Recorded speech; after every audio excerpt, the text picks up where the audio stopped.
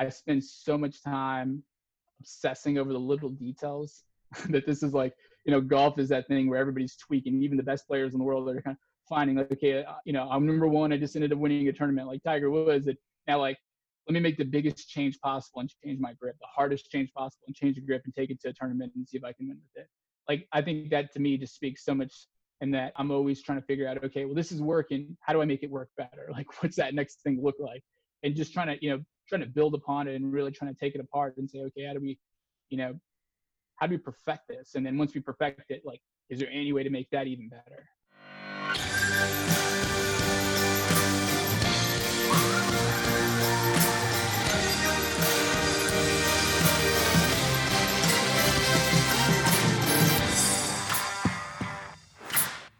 All right, welcome to The Path Distilled. I'm your host, Kevin Harris. My co-host is Lauren Tashman. Hi, everybody. Welcome to the show today. And today we have Jonathan Avalos. He's a golf fitness specialist, and he's the founder of Athletic Golf Fitness. Thank you so much for joining us today, Jonathan. Thanks for having me on. Appreciate it. So can you tell me a little bit, or tell us a little bit about what you do? Yeah, so mainly I'm a personal trainer, but I specialize with golfers. So I help them just get better control over their body and kind of help with their conditioning and just kind of owning their movements. Okay. And are you yourself a golfer? I try to be. I picked it up late. And so, it wasn't a sport that I grew up on. And, so golf's never a game that you master, I think anyways. But I think, the more reps you have in, the better you can be. So I'm getting my reps in. That's what I always say to people. In quotation marks, I play golf. Right. So how did you get involved in fitness?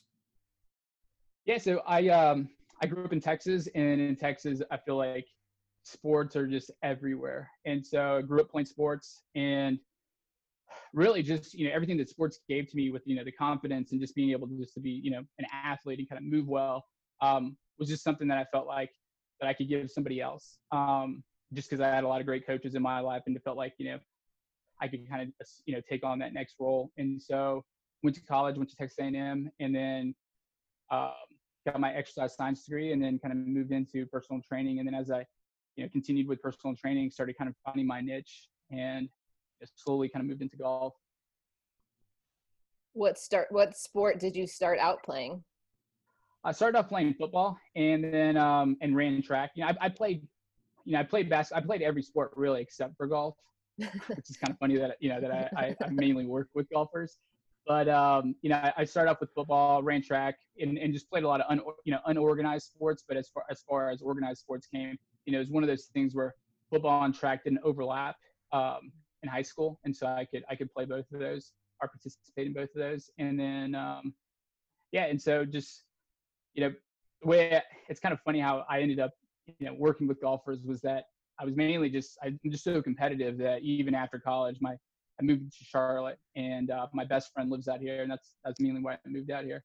But we were just playing at a bunch of recreational, events, and I felt like it was just competitive and more competitive and more competitive. And all of a sudden, we're playing against guys who are like D1 athletes, and we're not, we're far removed from college. And so all of a sudden, we're getting hurt, and I'm coming home, and I'm like icing up every weekend. I can barely move, and then I'm going into my week and trying to coach people, and then going back into the weekend. And my wife is like, you just got to stop this. Like, you're always hurt. You're pulling muscles all the time. Just find something else that you can do. And so I had a coworker who gave me some golf clubs, and felt like, how hard could this be? It's a ball that doesn't move, and quickly found out that's not the case. And so I've been kind of struggling with the sport ever since, but that's really what led me into just my curiosity of, okay, why am I not good at this? Is the way that I'm training, is it not helping me out? Is it hurting me? And so there, like, I started getting, certified and learning more, and quickly became certified with Titleist Performance Institute. And, really just kind of like their model. Their motto really is that there's 1,000 ways to swing a golf club, but there's one specific way for you to swing a golf club. And I felt that really tied into the way that I train, and that there's, I have so many different athletes and so many different clients with so many different needs. And there's thousands of ways to train those individuals, but there's one way that's right for them. There's one way based on their personality, based on the things that they're good at. and just trying to find, how can we connect, on that level, and then how can we, make sure that we involve fitness around that, and try to get you more interested into where it becomes more of a habit for you, not something that you have to do, but something that, that you do because it's who you are. And so I felt like that's a good way to train golfers too. And then, okay, let's figure out, how can we connect? How can we connect your swing, to the way that you move? And then let's figure out a way that where we can, make those a little bit more efficient for you. And so, yeah, that was really my kind of tie into golf and fitness, and how it was a tough transition because I didn't have a lot of background in golf, but it was an easy transition in that I felt like, one of the things that are my strengths is really trying to find that connection on, on a personal level. And then everything, kind of happens around that. But it's more of, okay, what's one way we can motivate you and inspire you to really, take your fitness or take your golf performance to the next level. And, everything else kind of comes behind that. And so were you a fitness trainer prior to working with golfers? Yeah. Yes, sir. Yeah. So I was a fitness trainer prior to it, and, kind of just worked with just your everyday business professional. And it turned out that, 70% of my business professional clients they all played golf on some level. Some of them are really, it's like their whole life. And some of them are more of, hey, this is where business happens. And a couple of them are just, it's their way of just kind of getting out of the house or getting out of the office and just kind of going and relieving some stress. So they all had a background in golf already. But now I kind of work with people that are like extremely serious about golf, and they're trying to play it on a professional level, or they are playing it on a professional level, or, it's guys who are playing, these amateur events that there's no money involved in it, but there's super competitive events that, they're club events and championship events. So I kind of work from recreational to more competitive golfers now. And was that high percentage of the golfers, or the professionals were golfers? Is that what started getting you to think about working solely with golfers? Yeah, because that conversation was kind of always there. It was like, yeah, my shoulder hurts because I was playing golf, or my back hurts because I was playing golf. So I was already kind of, working in that role. It just wasn't my main focus. It was more of, okay, are we trying to lose weight? Are we trying to just get you to, feel better? And instead of, okay, let's figure out and really dial in what's causing you to, have that low back pain, and starting to understand more of the golf swing and understand, the roles and responsibilities that your body plays in your swing, and then trying to figure out, okay, well, if your shoulder is tight, could that lead into your back? And so it starts kind of, just like anything, the more experience you have with it, all of a sudden you start to have these dots to start connecting each other and saying, okay, well, now I understand why that's happening in your swing. And all of a sudden now, instead of just kind of helping you with work around your pain or kind of get you out of pain, now we can really start to kind of figure out how can we dial that into your performance. If you're trying to do this specific move, now I understand not so much of, of getting you out of pain, but how do we get you in a position to make that move a little bit more consistent, or to make it a stronger position for you. Take us back to high school for a second. What led you to want to pursue this in college? It was mainly, honestly, it was just, I didn't really know what I was going to do in college. And I wasn't a bad student, but I just wasn't a good student. It was just that sports was like everything to me growing up. And so there was nothing that I was going to do to jeopardize that. Like, I didn't even drink in high school at all, like not at all. Because I was so focused on, okay, I want to get a scholarship. I want to, pursue this, and everything. And my whole focus and attention was just strictly on that. And, once you get to college, you understand that there's 1,000 athletes that are so much better than you. And it's like everywhere, that they're pulling in from, not just from your local town.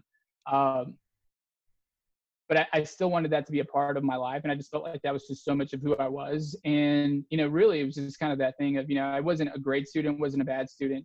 And I wasn't necessarily a great athlete. I just had really good coaches that were just so good at, making time for you and really, investing in you. And I felt like there was a lot of value in who I became, and because of the value that they instilled in me, and felt like, what, if there's anything that I can do and, that I want to do, would be to give that to somebody else. And felt like, it made such a huge impact in me and gave me so much direction and focus that, if I could do that for somebody else, and I should. Is there a particular memory that stands out about an experience you had with a coach? There's so many that I'm trying to kind of dial into just one specific. Um, honestly, I would just say just the small interactions, not so much on the field, but in the hallways. A lot of the coaches are teachers, and so just them, kind of giving you this look of like, hey, you're supposed to be a leader here. Like, are you acting like a leader in the classroom? Are you acting like a leader in the hallway? If there's somebody who's getting picked on or someone who's not being talked to, like that doesn't mean that just because you're a leader on the field doesn't mean that you can't be a leader where you're at. And so I feel like just the little looks they would give you are just kind of them pulling you aside and saying, hey, like people are looking up to you even if you don't know it. So make sure that you're staying focused in school. Like make sure that you're not acting up. And so just the little things, the things where you don't feel like people are seeing you, and just kind of knowing that like, hey, this is who I am. It's not something that I'm just doing. I think that was probably the biggest interaction that I had with coaches was the words that weren't said. And so were you playing sports once you got to college, or were you solely a student at that point? I was gonna try to, and just kind of I knew my place right when I got there. And so I just said, I'm just gonna focus on school. And plus I love my parents, and I just had I have amazing parents. They were just a little strict. My mom wasn't, my dad was pretty strict. So it was my like first step of like freedom, really, So I was like, you know what? I never really had that with sports or at home, and now I do. So I'm gonna take advantage of it, and so try to take advantage of the full college experience. And so you're majoring in exercise science. You've been after college, you're training others. You find the professionals, or many of them are golfers. So what happens between then and when you go to the Titleist Institute? Yeah. So I just kind of knew, like, my dad he owned his own business, a small business. He was always kind of like saying like, not that he doubted me, but he was just, I think he was always trying to get the next thing out of me. And so he was constantly saying like, hey, like, I know you want to do fitness. There's not a lot of money in it. What are you going to do once you're like, once you're not, in good shape anymore? What's going to happen then? What's your life going to look like now? Think of it from like a long term. This is something that you want to do. And I just remember telling him like, good ones still find a way to make money, Dad. Like, the best in the world at anything can make money. And so I was kind of quickly, in my argument, I was just trying to find, with him, like not an argument, just a conversation with him, trying to find, okay, well, I got to find a niche. I got to make myself, a little bit different here. And I knew that training people is more, is general, but you're competing against tons of people, which is fine. I'm good with competition, but I just kind of knew that, okay, I got to dial into something, and I got to really kind of find my niche and something that really just kind of inspires me and moves me. And, just in conversations, like I said earlier, with just a lot of guys and people that I was working with, everybody was, it's golf. All of a sudden next I get golf clubs. I'm terrible at it. I'm kind of learning about Titleist, and I'm saying, okay, well, this is something that like, it speaks to me on the way that I train. And I can understand more about the golf swing. I can connect better with my clients who play golf.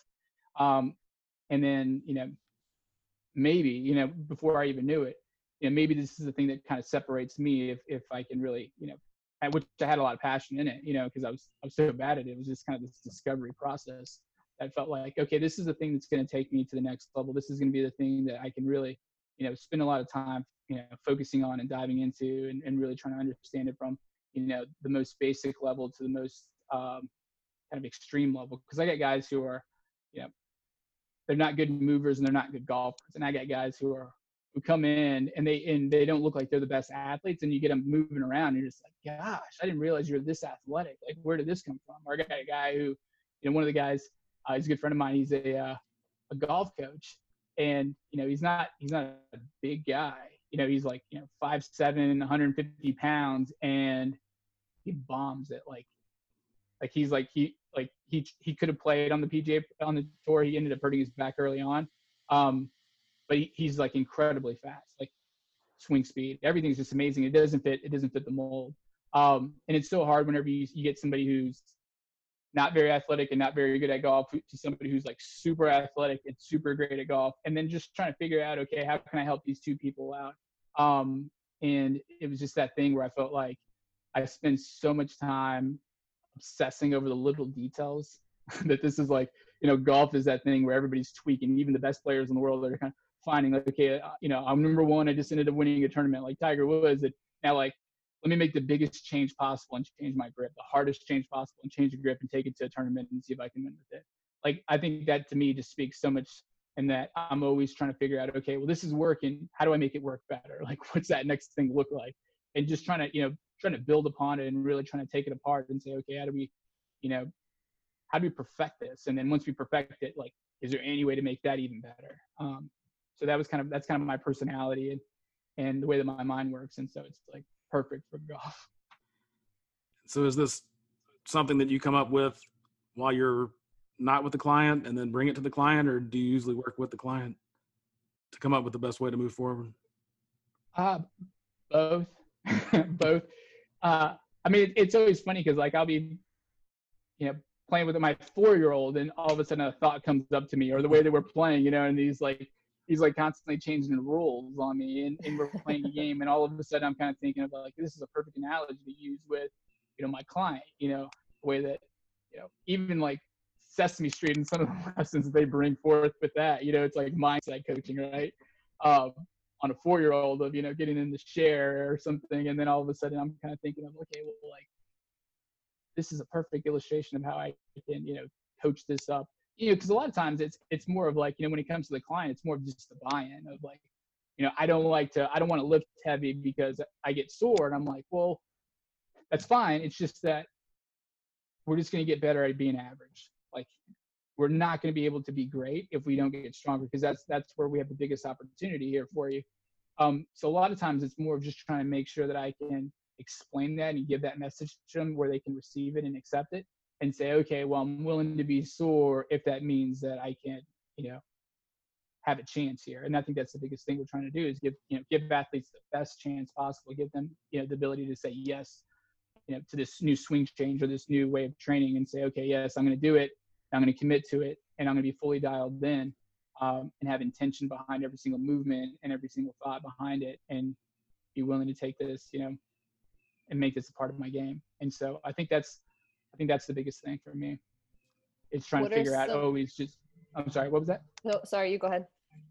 Oh, I was just finishing up with just, I think the biggest thing for me is just trying to make sure that whenever I'm coaching, it's more about getting them to just kind of buy into the whole thought process of it.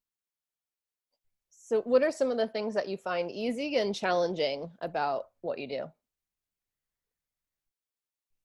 What I find easy is that, I believe that your golf swing is a direct reflection of the way that you move, and that if we find any restrictions or you're stiff or tight, then that's going to show up in your swing. And so that's easy. It's easy to understand that, and to make those adjustments, even on the fly. Like, if somebody comes in and they slept wrong, we can kind of figure out, okay, well, this is how you normally move. This is what's going on. And then let's make sure that doesn't show up in your swing.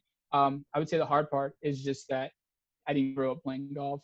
And so, with that whole communication, it's almost a communication barrier, and that, they're like, and it's probably more in my mind than it is in theirs, of just saying, okay, well, like, am I a fraud? Like, I know how to move well, and I understand the body, and I understand the swing so much, and I understand how you're supposed to do it and how this can affect your swing and how we can take your performance to the next level.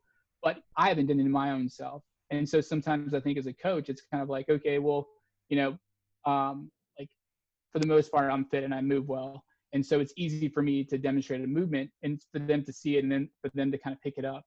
But then it's hard to have that conversation of, okay, well, this is what you really need to do to take your performance to the next level. And yet I haven't done it in my own game. And so, sometimes it's trying to ignore the voices that are going in my own mind, and kind of, and always try to focus, because I think that's the real goal, is to focus on coaching that individual up, and instead of making me a part of, of what I'm trying to teach them, and just kind of making it all about them. So I think the hard part is is getting them to buy in when sometimes I don't believe it, that it helps me out very much in my own game. Mhm. So I'm curious, based on that part, or basically all of what you said, did you already have a successful following when you founded Athletic Golf Fitness, or did that happen after you had founded it?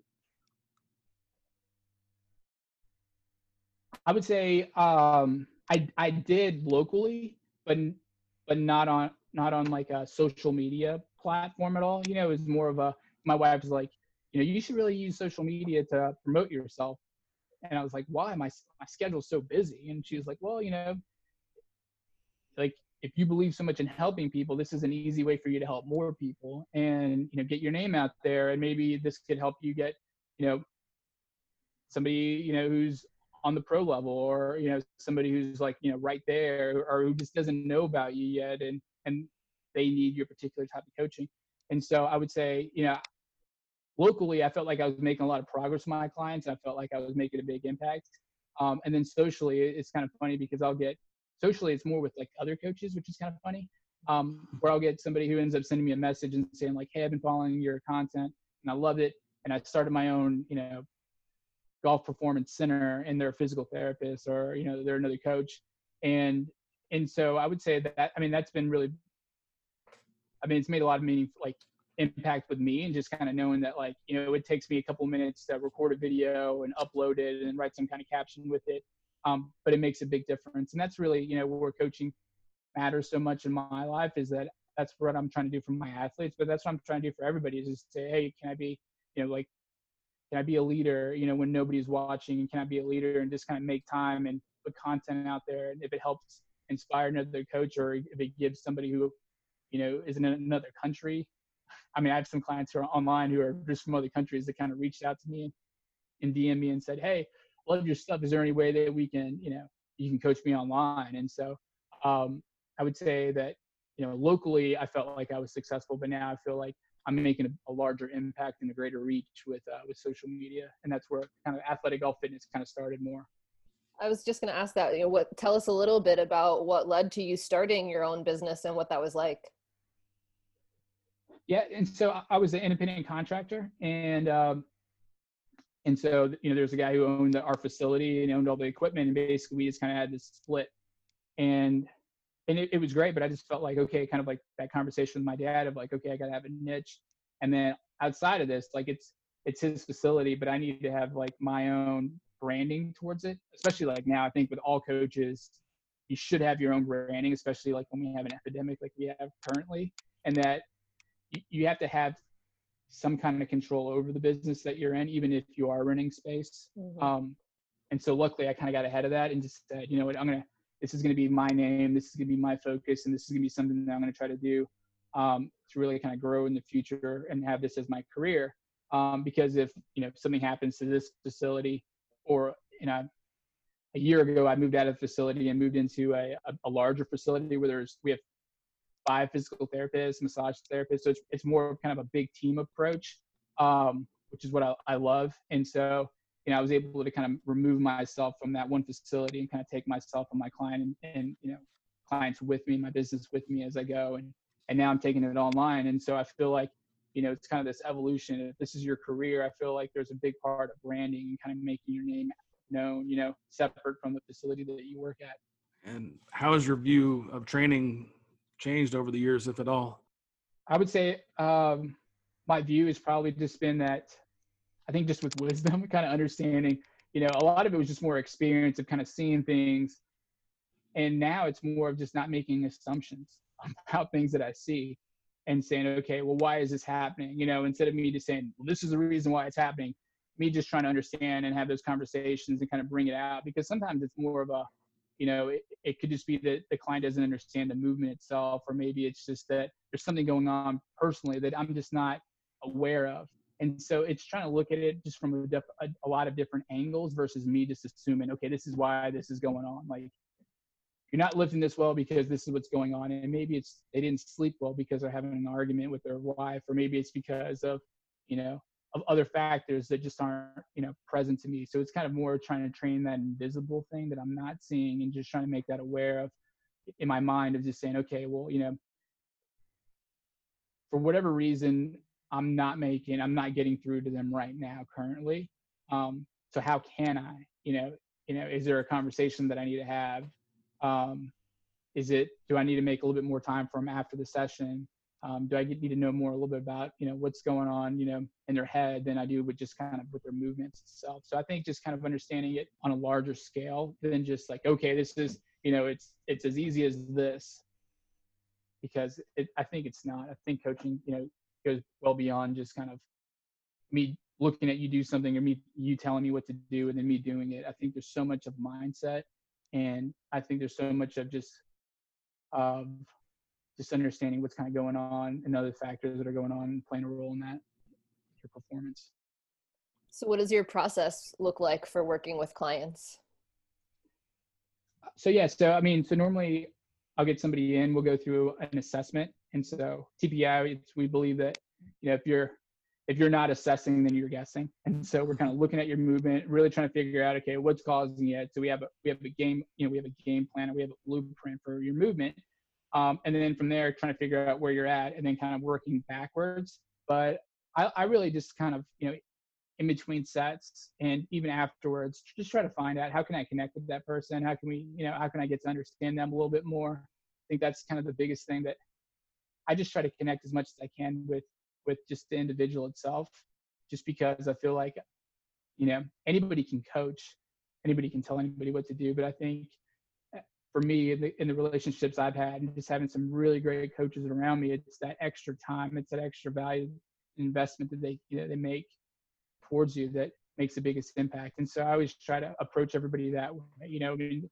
Coaching, there's a process, but I think for me, it's more of just trying to understand, who you are, like, who are you, and, what makes you tick, and how can we get the most out of you.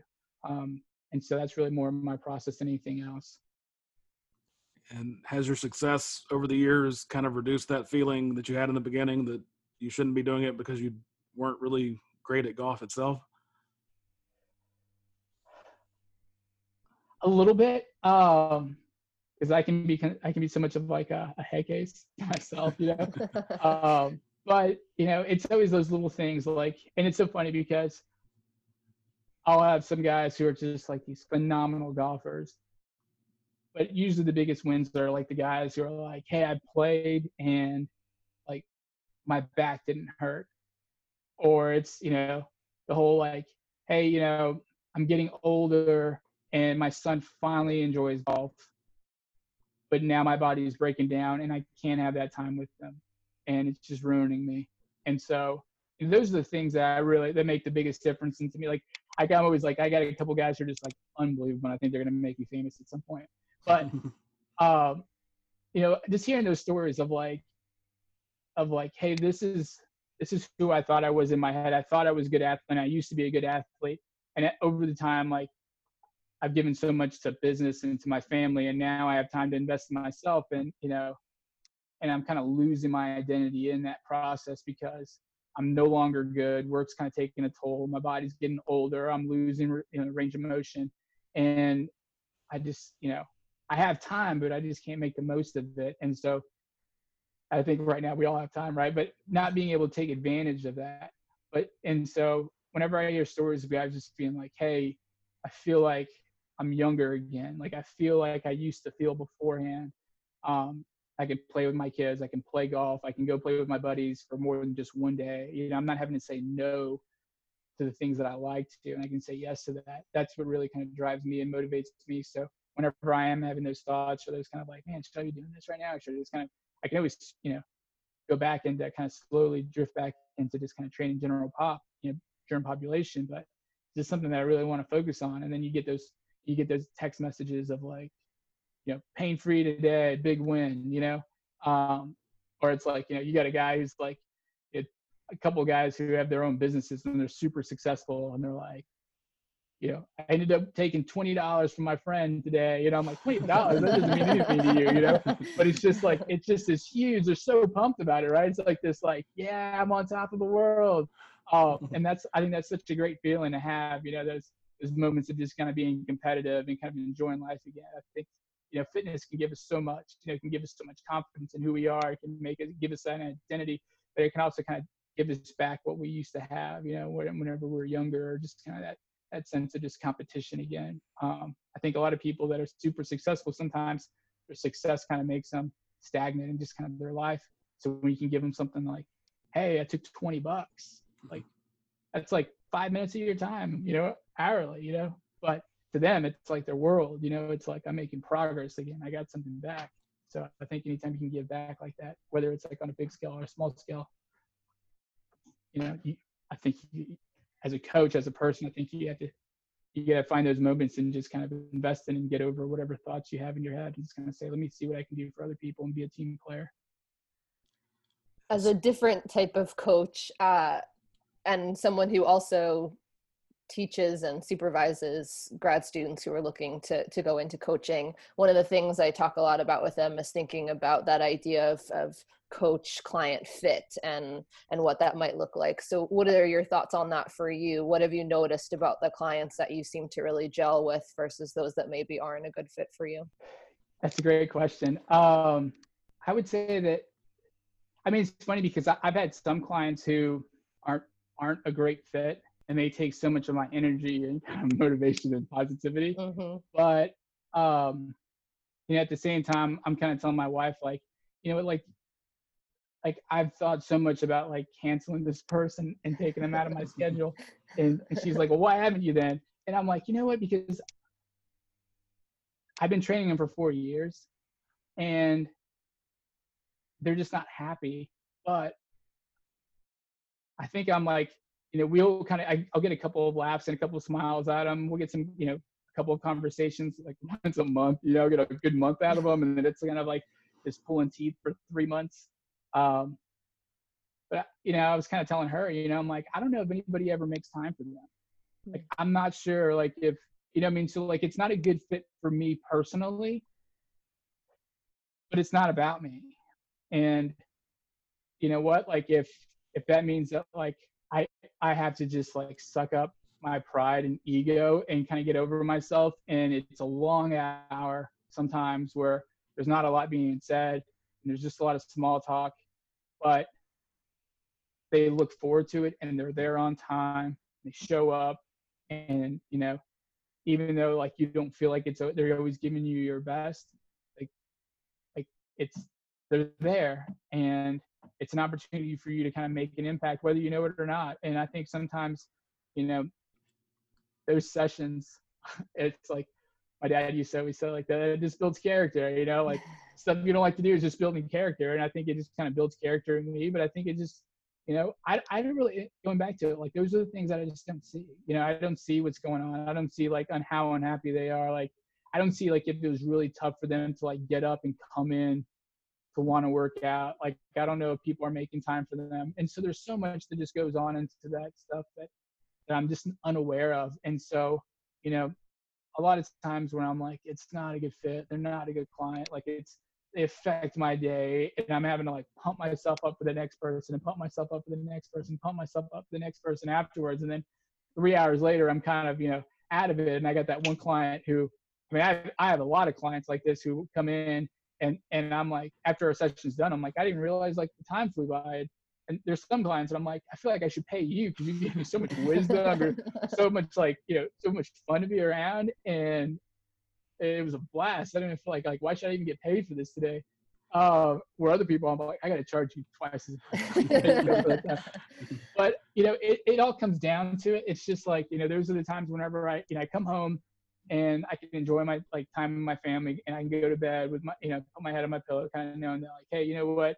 Like, when you signed up for this, you didn't sign up for like every day to be great, every client to be great, every like, interaction to be, top notch. There's sometimes we got to get a little scrappy, and there's sometimes where, like, things aren't going to go your way. And there's sometimes where like, you got to make the most out of every session. You got to make time for people, even if it's tough, like, even if it's like, if you don't feel like it's a good fit, because, I just have this feeling that like, if they're willing to come in, then, I can make a difference. Like, and whether that's like me being like, like listening to them complain for the whole hour. I remember I had a client who, or like her company was being bought out. She was with that company. It was her only job out of college, and she was with them for like 30 years.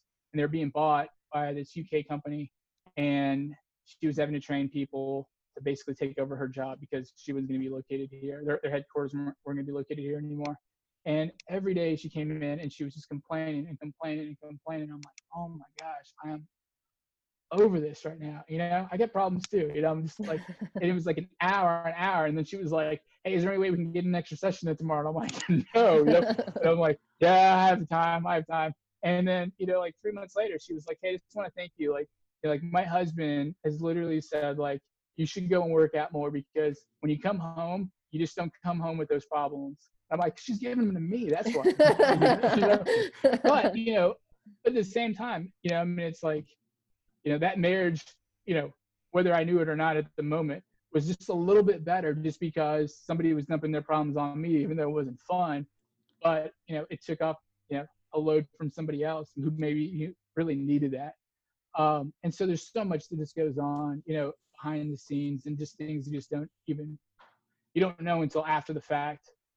I just heard this, this good sermon a second ago where this guy was saying, we're a bridge, and that, but a lot of times you're a bridge and you get walked on, and then you don't feel like you really don't understand how much you're appreciated until after they look back on what they just walked on. And so I think as coaches, and it's, especially for you guys, it's just like you give and you give and you give and you give, and you're just kind of like, I want to be used. And then sometimes you're like, I feel so used right now. Like I feel so, empty, and I got to go and give something else to somebody else. And those are just the moments where you're just kind of like, you know what, like, if I can just be that bridge still that I signed up to be, and that coach who I wanted to be whenever I, first entered into it, then it doesn't mean that 20 years or 15 years or 10 years of experience should take that away. I should have that enthusiasm and that excitement and that willingness to continue to do that, regardless of, of all the great clients I have, doesn't mean that I can get rid of, the clients that I feel like aren't valuable to me or aren't bringing value to me. I think you have to bring value to people, and then that brings value to who you are. It's certainly a great way of looking at it. You just mentioned coaching a female athlete, and obviously the conversation around female sports is big, and in particular in golf. So what is it like coaching men versus women? I mean, it's funny because it's always different needs. Like guys are just like so stiff and rigid and like upper body dominant, and there's a lot of ego involved in that. And girls are just like, female golfers are just like, they're so like mobile, and they need to have like more stability. And so there's completely different needs. But it's funny because sometimes the guys, their egos are so big sometimes, which is kind of fun. Not all of them, but a couple of them, where you almost have to like, think the conversation through in your head to deliver it appropriately. Where I feel like girls you can be a little bit more direct, and they're kind of like, okay, I get it. Where guys are like, hey, let me figure out how I can not offend your ego and get that message through to you. Or girls are kind of like, they don't need the story behind it. They're just kind of like, okay, well, this is why this might be showing up. And they're like, okay, where guys are like, no, that's not it, because I feel like I can do that with this motion. And I'm like, not so much, Like I remember I was getting a golf lesson, and my coach like records everything. And he's like, you're moving your head a little bit in your backswing. I'm like, am I? Because I don't feel like I am. He's like, yeah, it's a little excessive. I'm like, seriously, I don't feel like I'm moving it. And then he like plays the video, and like my head's like, all the way over to the right hand side, and I don't really know it, but I'm so like, I'm just so really like willing to like defend my position in that. I feel like women are just not like that so much. They're just kind of like, like I can take it, just as long as I'm not aggressive, and I'm just like, direct and honest. I feel like women are better at taking that feedback in, where guys, you have to just soften it up or kind of come up with, I'm like telling these stories. That's where like going back to our conversation, like watching Sesame Street is like a perfect for like communication barriers of like, how do I make this, how do I get them to understand this, right? It's always like, I think the best coaches can like, teach it like, if you can explain it like you're teaching a kid, then you can explain it well. I think that's a lot for like, the ego and coaching men versus women. I feel like women are just like, just tell me what am I doing wrong? What do I need to fix? For guys are like, no, I don't agree with that. Let's, so I'm like having like recorded, or we're having to like go back to like, well, let's test that movement, and then let's see where you really are at. They're like kind of like, you got to prove it to them. Sounds like court. Yeah, that's right. They make a strong case for their, their position for sure. So what do you view as the keys to your success? I would say just, honestly, like just making time for people. I would say that's probably the biggest thing, is just kind of, I always try to have these kind of moments where before I even go into my day, and really even to just a training session, of kind of having these conversations of, okay, these are the people that I have. Like, how do I connect with them? Like, what do I feel like is going to be our conversation for today? What do I feel like? And I'm almost kind of having like it's almost kind of like how I used to play sports. I've kind of envisioned like, okay, like I know like every football game, there's always like that first drive is always like scripted out. It's like, okay, this is what we're going to do. And then after that, the game kind of goes on. There's a lot of adjustments that need to be made, but I'm always kind of trying to script out, okay, like what's our conversation? Like from our last training session to this training session, what's that conversation going to be? What are we kind of working on? What do I need to kind of focus on or keep in the back of my head? I know that they're kind of, one person, is going through a lot at work, or this person is, has a lot of success recently with the performance. And so just kind of knowing that those conversations are going to be completely different. Those interactions, the way that, my energy is going to be different. So almost kind of scripting out my day of understanding, who am I working with? What's the script? Do I need to spend a little bit longer time with somebody? Do I need to be a little bit more patient with somebody? And so just kind of working all that stuff out ahead of time, and I don't spend a ton of time on it. Normally just when I'm in the shower, or whenever I try to catch my workouts early in the morning, and then I'm trying to, frame my mind around, who I'm going to be around, and, who I need to be the best coach around them too. And so I'm just kind of trying to take that into effect, and then saying, okay, well, I know they're going through a lot. Let me just kind of, we banter a lot. So maybe if I'm bantering, give them control in that banter and kind of let them get the best of me.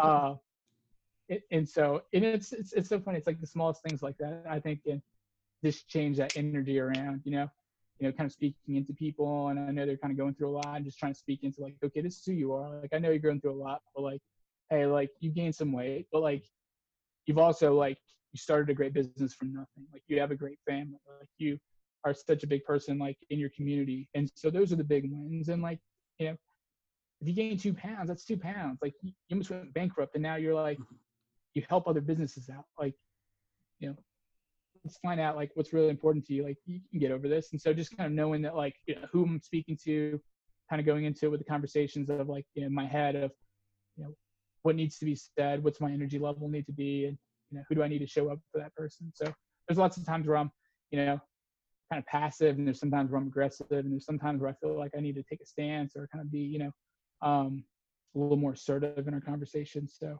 just trying to understand that beforehand before I go into that session. What have you learned about yourself throughout your journey? I don't know enough. I'm always learning. It's always like, there's moments where I'm like, gosh, I feel like I got it all figured out. And then something happens, and it's like, I don't know enough, And so just kind of keeping that mindset of just, just kind of knowing that I don't know it all, that I got to continue to learn, and just kind of be open-minded, and just kind of know that, like, this is what I think. I'm not going to like, I'm not going to be completely firm on it. And I'm going to take, some time to reflect on it and kind of see, okay, is there any, what can I take from that? What are some of the things that you do to continue to learn? I mean, I do a lot of continuing ed. I'm always trying to like, learn from some of the greatest, some big coaches. We have, I joined this monthly mastermind group where we all kind of get, get on a call every month and kind of say like, okay, what are you guys working on? You know, what's working for you guys? What are we seeing in the industry? This has been a big, this has been trending a lot right now. Do we agree with that? Do we not agree with that? And so just kind of getting other coaches' mindsets, getting their position on certain, topics. And then, reading and just, I learned a lot from social media too. I kind of look at a movement and say, oh, that's kind of interesting. And so I'll ask questions or just kind of look into it a little bit more. Especially when it comes to just, my clients are like, hey, my arm's kind of breaking down. And when I get to the top, what do you think's causing that? And a lot of times it's kind of like, well, I don't see any restrictions. I don't know if it's a motor control issue. Is it, is it something that it's a habit for you? Is it, is it working for you? Do we need to change it? And so I think just kind of asking questions and just kind of keeping an open mind, just kind of saying, okay, this is how it is right now, but let me kind of figure out, do we need to spend time on this or not? So I would say mainly just kind of asking questions is probably the biggest thing for me. And so who are one or more of the coaches that you look up to? Mike Boyle is the man. He's the Jerry Seinfeld of coaching. I always feel, because he gives these really funny analogies that are just kind of quick and to the point, and it's common sense, so it almost kind of makes you laugh at the way that you're thinking. But he's just so smart, and he asks such good questions all the time, and so I think that's where me asking questions all the time in my head, or with things that I'm seeing, I would say it's probably made the biggest impact. I think any big strength and conditioning coach, if you polled, 100 of them, I think 90% of people, he'd be the first person that they would say, honestly.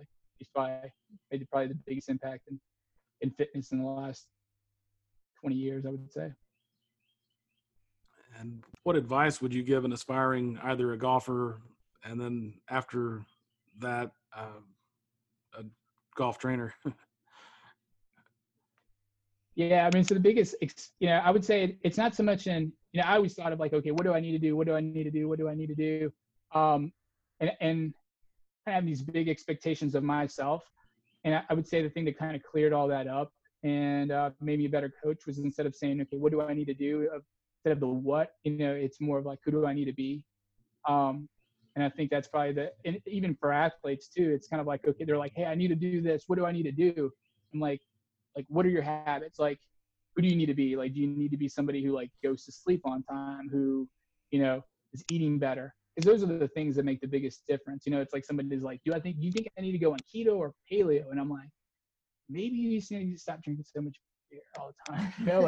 Maybe you just need to learn how to control your stress, and that could be your easiest win. And so it's more of the who and the habits that you have versus the what and how you're going about doing it. And so I would say, even for coaching, and I would say for most things, it's more trying to figure out who versus the what. I feel like this might be a good segue into the picture that you sent us. We asked you to send us something that represents or epitomizes you or your path. So tell us a little bit about why you chose this image. Yeah, and so faith is probably one of the biggest things that's allowed me to be in the position that I'm in today. I would say that, especially so this is a picture of Elevation Church, and this is the church that my family and I go to. And it's just made just a huge impact just in our lives and our family, and just the way that we communicate, and just kind of all the things that we've gone through personally, and just kind of allowed us just to persevere and kind of look through life through, it's not about us. It's about helping people. It's about helping people, understand something on a bigger scale than themselves. And just kind of knowing that, there's more to the world than just, making money or having, status. And that, I think if you focus on people and help them get what they want, I think you always end up getting what you want. But I think you end up just making such a bigger impact in just people's lives and getting them through some hard things also. So for us, we had, and I don't really talk about it too much, I'm not really sure that too much why I don't talk about it, but we have a 4-year-old, and he was born with this syndrome called it's called TAR syndrome, and it basically what it is was when he was born, he was missing his radius in both arms. So imagine like your radius is the arm, like the muscle or the bone that connects to your thumb, and so he's missing that, and his arm's much shorter, and also he has low platelets, so it's a hard chance of clotting blood. And so, for us, I just remember whenever we went to that, we go to this doctor's appointment, and they can't, they're like, they bring one person in, they bring the next person in, and they're like, and then they bring somebody else in, and we're like, all right, this isn't going well. Like, what's going on? And they're like, hey, we're gonna have you go through like this other doctor who's gonna go through this other ultrasound for you guys, just because we're not seeing something here. Don't worry about it. It's not gonna be anything big. And so we're like, okay. My wife, afterwards, she's kind of crying because, it's the first pregnancy, and no mother wants to, no parents want to hear that really. And so I'm like, it's gonna be fine. We're gonna get through this. No big deal. It's just I can't see something. We're gonna go in a better technology. And so we end up going to this, this specialty clinic, and the doctor comes in, and we're like, hey, we're happy to meet you. And he's like, nobody's ever happy to meet me. And he gives us this news, and it's just kind of like, just it changed our lives in a second. And I just remember, he was basically saying like, hey, it's early in the pregnancy, and we're not suggesting this or anything. We just give this option to everybody. Do you want to continue with the pregnancy or not? And within like a second, we're like, absolutely, we're going to continue with it. Like, why wouldn't we continue with it? And so he's like, okay, we just got to give it that option. Like, he's almost like, don't be mad at me. It's just like, it's our script. It's what we tell everybody. And so, we get out, and we took separate cars. And so my wife, I'm like, are you okay to drive? And she's like, I'm fine. I'm going to go to my parents' house. And they're just going to go pray. And I'm going to go pick up, our older son was at daycare, and I had to go pick him up, and he's going into first grade. And so second grade, I can't remember what grade it's on for, but it's like their meet the parent or meet the teacher day, it's right before school starts. And I just remember this, the sermon that I just listened to beforehand, and it was called like, whether you like it or not. And basically they're kind of saying like, as we walk through, and he kind of pauses, and he ends up kind of instructing people of like, don't you just love how God says, like, as we walk, he doesn't tell us to like pause, doesn't tell us to like stand still, doesn't tell us to like stop. He just tells us continue to walk. And I'm like, okay, this is going to be something that we're going to walk through. We're not going to feel sorry for ourselves and take a break from life. This is going to be something that like makes us closer as a family. This is going to be something that where we get to see God more, because we're going to need to pray more. We're going to need to kind of rely on each other more. And we had such a good church that kind of came together and surrounded us, and just gave us so much support. It really kind of strengthened our faith. And they would just welcome, our sons in, and it's one of those places where like they're excited to go. They're like, can we go to Elevation? I'm like, it's Tuesday. Like you were just there Sunday. Like it's 2 days later. Like we got to wait a week. And they're like, fine. I'm like, 4-year-old's like closing the door on me like he's a college kid, but it's just such a big part of us, and just kind of who we are. And I think, faith has just gotten us through so many things. And even, when the coronavirus came out, we're kind of like, okay, like this isn't what we want to happen, but we're going to look back on this just like anything else. We've looked back on our lives and say like, okay, and that's kind of what we did. We kind of like framed it. I remember like writing in my journal, I'm like, okay, there's going to be a moment where I look back on this and say like, hey, I was kind of like writing this like story out to like my wife into my journal and saying like, there's going to be a moment where I look over to her at some point in my life. I'm not sure when, and I'm going to say like, hey, do you remember when the world stopped for like a couple months? Like, wouldn't we want to get one of those days back? And so that's kind of been one of those things whenever I'm feeling down and when I'm like, man, I don't know what we're going to do. I'm just saying like, hey, at some point in the future, I'm going to pray for another day just like this. So let me make the most of this moment that I have right now. And that's kind of what we've done with everything of like, no matter what comes at us, we're just kind of like, you know what, we're going to go through this with like a strong belief that not only are we going to get through this, but that we're going to look back on this moment and say like, gosh, we thought that was going to be something that was going to stop us or hold us back. And, that's what's really kind of propelled me through everything in my life, of just kind of knowing that, we can get through anything.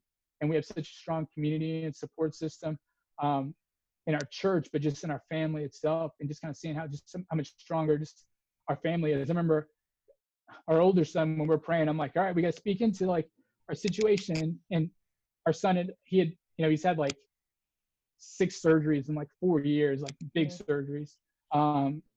And whenever he was first born, like that first year, he was going to the hospital, like it was like every week to get like blood transfusions. And they're checking his blood levels. And he is like the happiest kid you could ever imagine. Like he falls down, we hear this big like clunk, and he gets up, he's like, I'm okay. And he has like this huge like nod on his forehead. He's just like smiling and happy all the time. And so before that, he's like a year old, and our son was like, we're like, all right, we're gonna pray. And he's like, God, thank you for, giving us Levi who can show us how to be happy when we're not healthy. And so I think that's just how we look at everything, is always kind of like, okay, this is something that's coming against us, but like, what do we have to like fight it? And we have a strong family, we have a strong, church, we have a strong community, and we have a strong God that we believe in.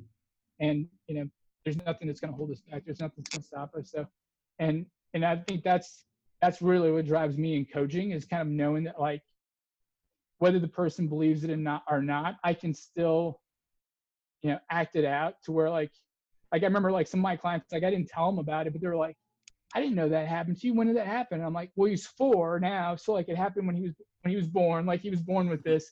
And they're like, you never showed it. Like you never like came into work with like this, like, and I'm like, that is kind of, to me, I mean, it was almost not like that I was bragging to myself, but I was telling this to my wife of just kind of like how that's our faith. Like that should be how it is. It shouldn't be like, well, today I'm like a bad person, and next day I'm going to be like happy because like things are going well in my life. Like this is who I am. This isn't just like what I do. It's not like I come to work and I just want to be like this happy person. Like I'm happy inside. And, I think, being a coach, regardless, being a person, regardless of what happens to you, and just kind of knowing that like I can make the most of this. I can still inspire people and help people to like become more of who they want to be, then, that's who I should be. And I think the faith that we have in our family, the faith that we get from our church just grows that so much in us. So yeah, that's been my story. That's kind of who I am. That's a powerful story. Thank you for sharing. Thanks. Yeah. Your son's quote, how to be happy when we're not healthy, I thought that was powerful as well. Oh yeah, thanks. So it's not I don't know if anything can follow. I know, I was like, this is going to be an awkward segue into this question we always ask everyone. We might be able to guess your approach on this, but so Lauren and I met in graduate school, and part of what we've studied is expert performance and expertise. Almost 2 decades studying that. And the age-old question in that is the nature versus nurture question. And so the extreme nature view would be you're born with everything you need. There's no need for any outside influence or environment. The extreme nurture view is that you're born with nothing to work with, basically, and everything's reliant on what you experience or the environment. And then, of course, there's everything in the middle. How do you feel about that in your observation of yourself and other athletes? I mean, it's so funny because I think you're born with everything that you have. I just don't know if you're always aware of it all the time. And so that's where I think the environment and just kind of having a good support system around you can bring that out. And so, I would say it's still 50-50, even though I truly believe that you're born with everything you have, and everything that happens to you, you can make something with that. You always hear these stories of just kind of how somebody had nothing and they turned it into like,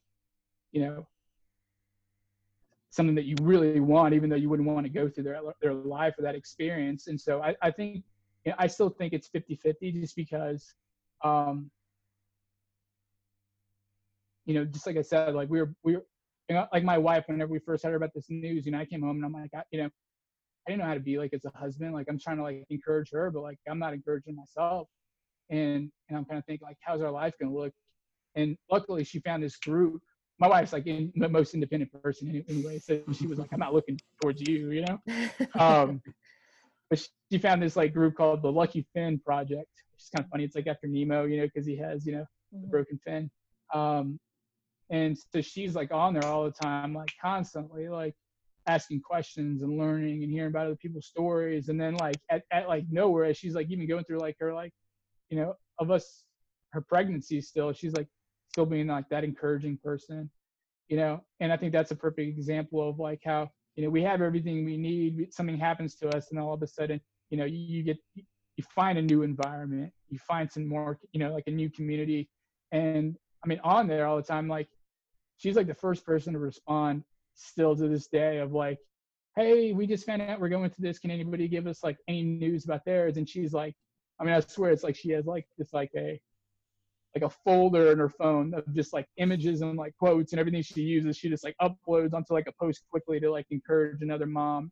There's a cool story where, you know, we had this family in Texas, which I'm from, you know, so they live out in Dallas. They fly up for this retreat, and their son's here, so he's like in this camp for this retreat. So they end up flying up to, I believe it's in Asheville, and they drove down to Charlotte so we can end up hanging out with them. And their son, you know, was born with, their youngest son was born with the same condition Levi was born with, on a much more extreme level though. And so he's about to go into everything, and I just kind of remember like saying like, gosh, like this is like, you know, they're basically like, hey, we're praying for everything that like everything that you've been able to experience with Levi, like all the successful surgeries, like where you guys are at right now. And I'm just kind of like, gosh, man, like somebody's always praying for your problems. Like somebody's always praying for your problems. The cool thing about that is that we're just able to kind of experience that each other. So we both had like strong faith, you know, but I think all of a sudden we have that environment where we can kind of come together and kind of bring the most out of each other. And, you know, even though we were past that hurdle, it still brought so much value to us, and said like, okay, now we got to like encourage other people. Like we were experienced, we were in it. People, you know, encouraged us. We got through it. And then now like people who are going through it are encouraging us, so that now like we got to like, it's always like this kind of shifting and moving. And so I think, you know, I think you're born with everything that you have and everything that you need. I think the environment brings out and makes that aware of you to make, you know, to make that possible in your life though. I think a lot of people have a lot of things that they need, they don't ever use it though. And so it's a hard answer because, you know, I'm like back and forth on it, but I truly believe if I had to say anything, I would say 50-50, because, you know, there's times where like my life is going great and I'm like, you know, like not to like my full like happiness until like something like bad happens. I'm like, why is it always like it takes something bad to happen in order for me to like rise up and encourage myself. And so, you know, I have everything. It's just that, you know, I need the environment to kind of shake that up a little bit in me. Mm-hmm. And what would you say is the biggest takeaway from your story? I would say my biggest takeaway is that is really kind of learning how to speak into your situation and kind of know that like, okay, these are the bad things that are going on in my life. What are the good things? Like, you know, like my son, like he's not very healthy. He's in the hospital all the time, but like he's always happy. Like he doesn't have like long arms, but he's gonna have a big reach. Like he's gonna encourage so many people. He's gonna inspire so many people. He's inspired us so much in our lives and how we kind of look at things. And just kind of knowing that like, hey, like I'm going through this, but it doesn't mean that like I'm a victim of it. Like I can be like, if I can be like victorious in my head, then I can be victorious like with my actions and the way that I approach this. Like just because I'm having a bad day doesn't mean that like I can't go and encourage somebody else. I have a client who like literally like, I'm like, how do you get through your bad days, man? He's always happy all the time. He's like the mayor of like Charlotte. Like I swear, if you see him, he looks like the Monopoly guy. Like he's just giving out like money and like doing all kinds of stuff. But I'm like, how are you always happy all the time? And he's like, well, because like the days I'm not having good days, that's whenever I like try to help other people have like their best days. And so he's always happy because there's always somebody who's in need of something. And so he's just kind of looking. He's always looking for that opportunity just to make somebody happy and bless somebody. And there's so much reward in that. But I think when we can do that, you know, we can always do that for ourselves too. It's kind of like, okay, what are the things that are going well in my life? Like, let me be grateful for that. You know, the things that aren't going well, let me, you know, what's the opposite of that? Like, how can I speak over that? You know, and just trying to find strength in your situation. I think it's kind of the biggest takeaway that, you know, we've had. Luckily, you know, we've had a great church. It really kind of helps us out and, you know, speaks words of encouragement over us. where we can kind of rely on the word and kind of know, okay, like we can get through anything, we can get through this. And just kind of looking back on that and kind of knowing that, like, hey, just because this happens to us doesn't mean that we can't use this for our good and for other people. So I would say being able to speak over it and kind of know that, you know, you're bigger than it, that you're larger than it, and that, you know, you have everything you need, so you can always influence your environment too. Awesome. Well, Jonathan, thank you so much for taking the time to be with us. We appreciate you joining us today. Thank you. I appreciate you guys having me on. Thanks. The Path Distilled is hosted by Kevin Harris and Lauren Tashman, created and produced by Kevin Harris. The content is copyrighted by The Path Distilled, all rights reserved.